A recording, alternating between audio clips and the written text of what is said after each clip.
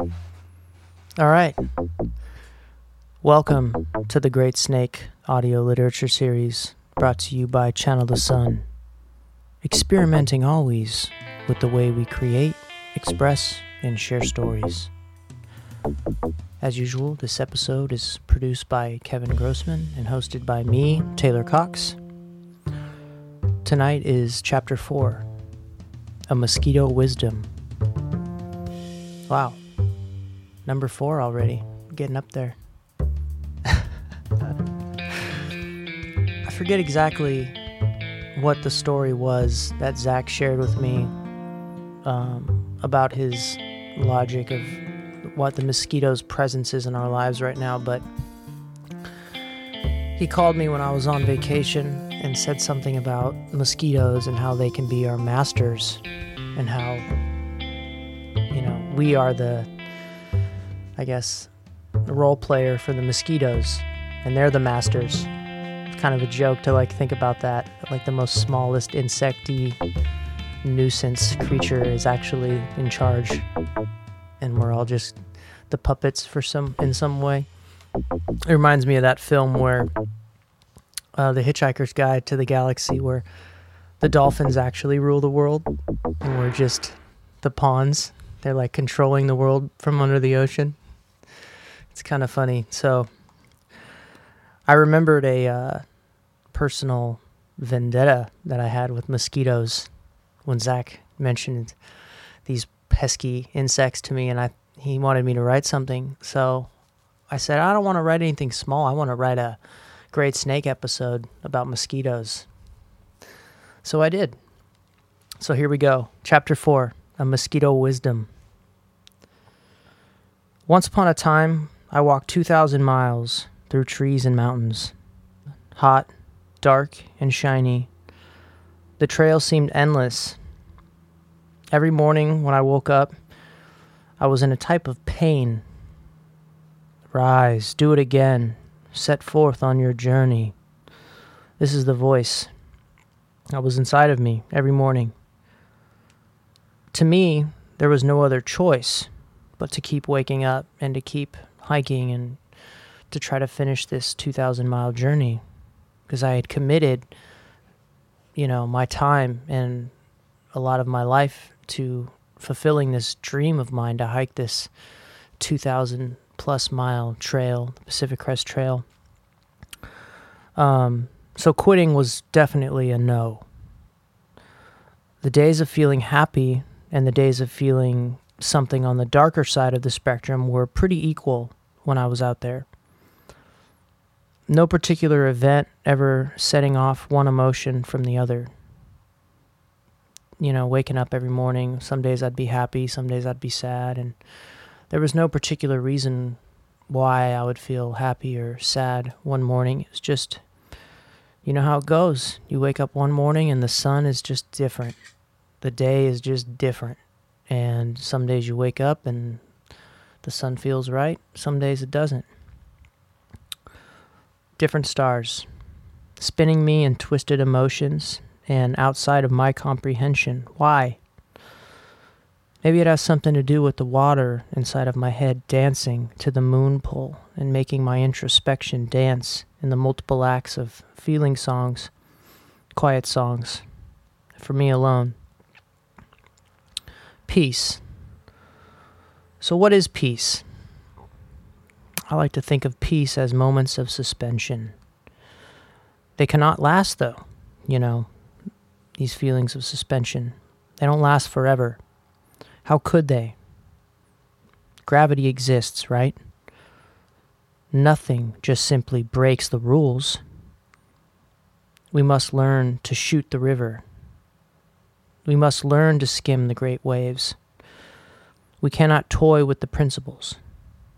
We can surf, we can fly, but we can't actually fly. We have space to push the envelope of these rules, but we cannot break the rules. Peace while hiking on this trail was not what you would imagine. Do you think 2,000 miles on foot is a vacation? What's a vacation? A break from the routine. That's what a vacation is. So if that's the case, then yes, the trip started as a vacation. But after the first month of getting up every morning, packing up a camp, wet, tired, heavy backpack on my shoulders, the trail became in itself a routine. So in turn, it was no longer a vacation. It was work. There is peace to be found in the work still.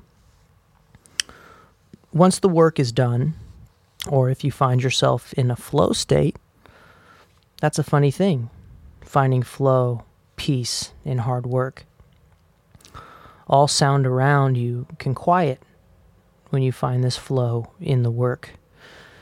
And the rush of magic kind of whips past your ears like seashells.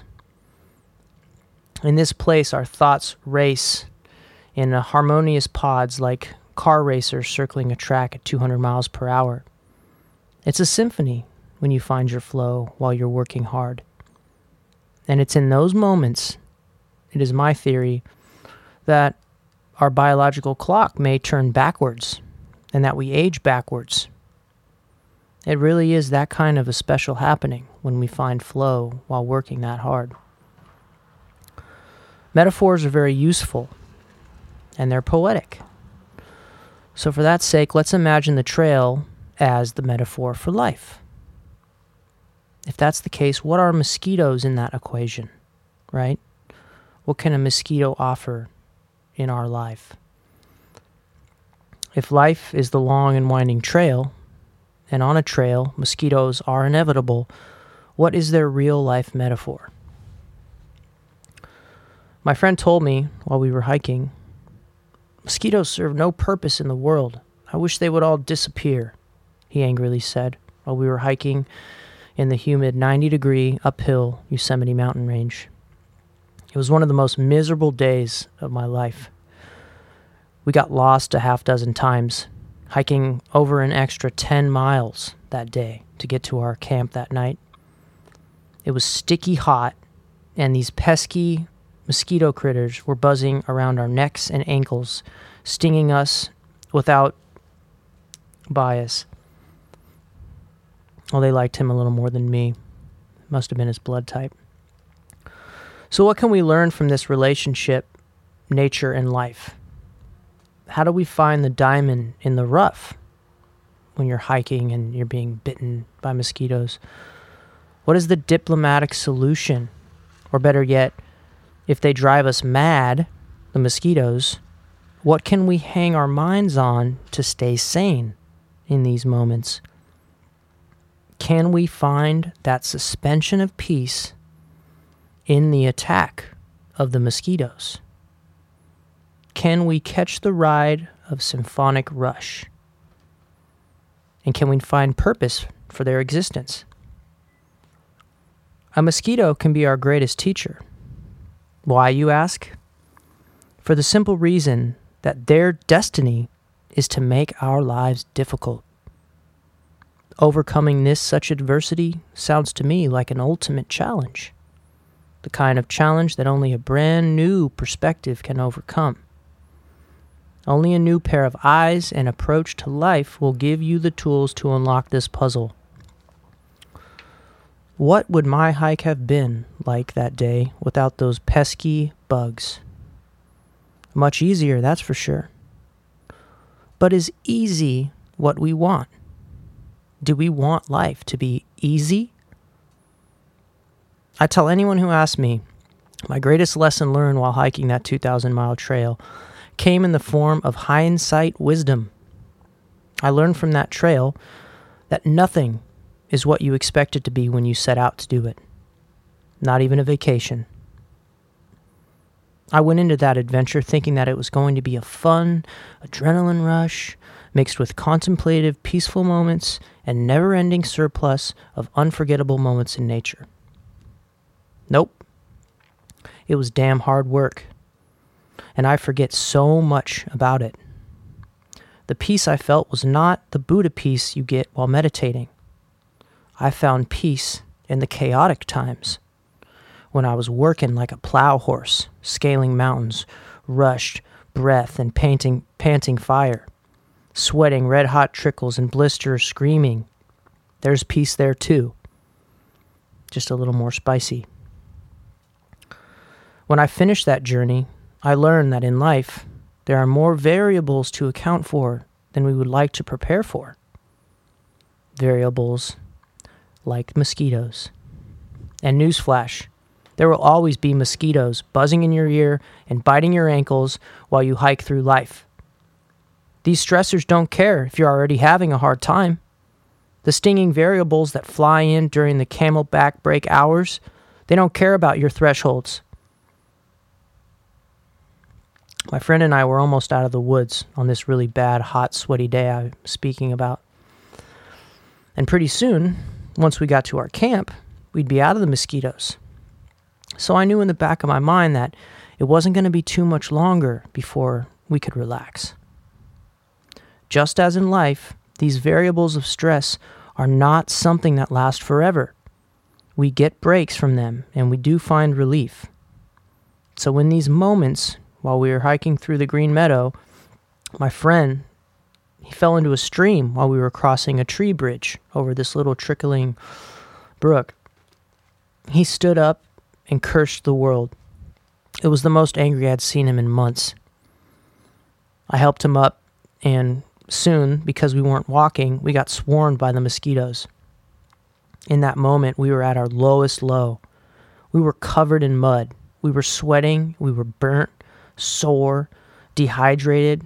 We had scathed scratch marks from where we fell and had to bushwhack through weeds, bleeding. It was burning. Bugs were just feasting on that. And we laughed. We started walking again, and we just laughed. We knew that we were almost home free. Over the tipping point, that's all it took. We had to get pushed over the tipping point, into the chaos. We had the faith that better times were ahead. And sometimes in our life, all we need is the thought of home to make us believe in laughter. The thought that things around the corner are going to be good. And sometimes even if they're not, just that thought alone, it's good to fantasize about that. Because, hey, inspiration's inspiration, right? Without the mosquitoes, that campsite that night and that hot meal, it would have lost its sweetness. Without the hardship, finish lines all over the world would disappear. Stars that we wish upon would fade away, and our perseverance would dullen, never sharp enough to break through our personal spirit walls. Amen to the mosquitoes. You've taught me hindsight, and you've set me free. The end. Thank you for listening, and we will see you back next time. Peace.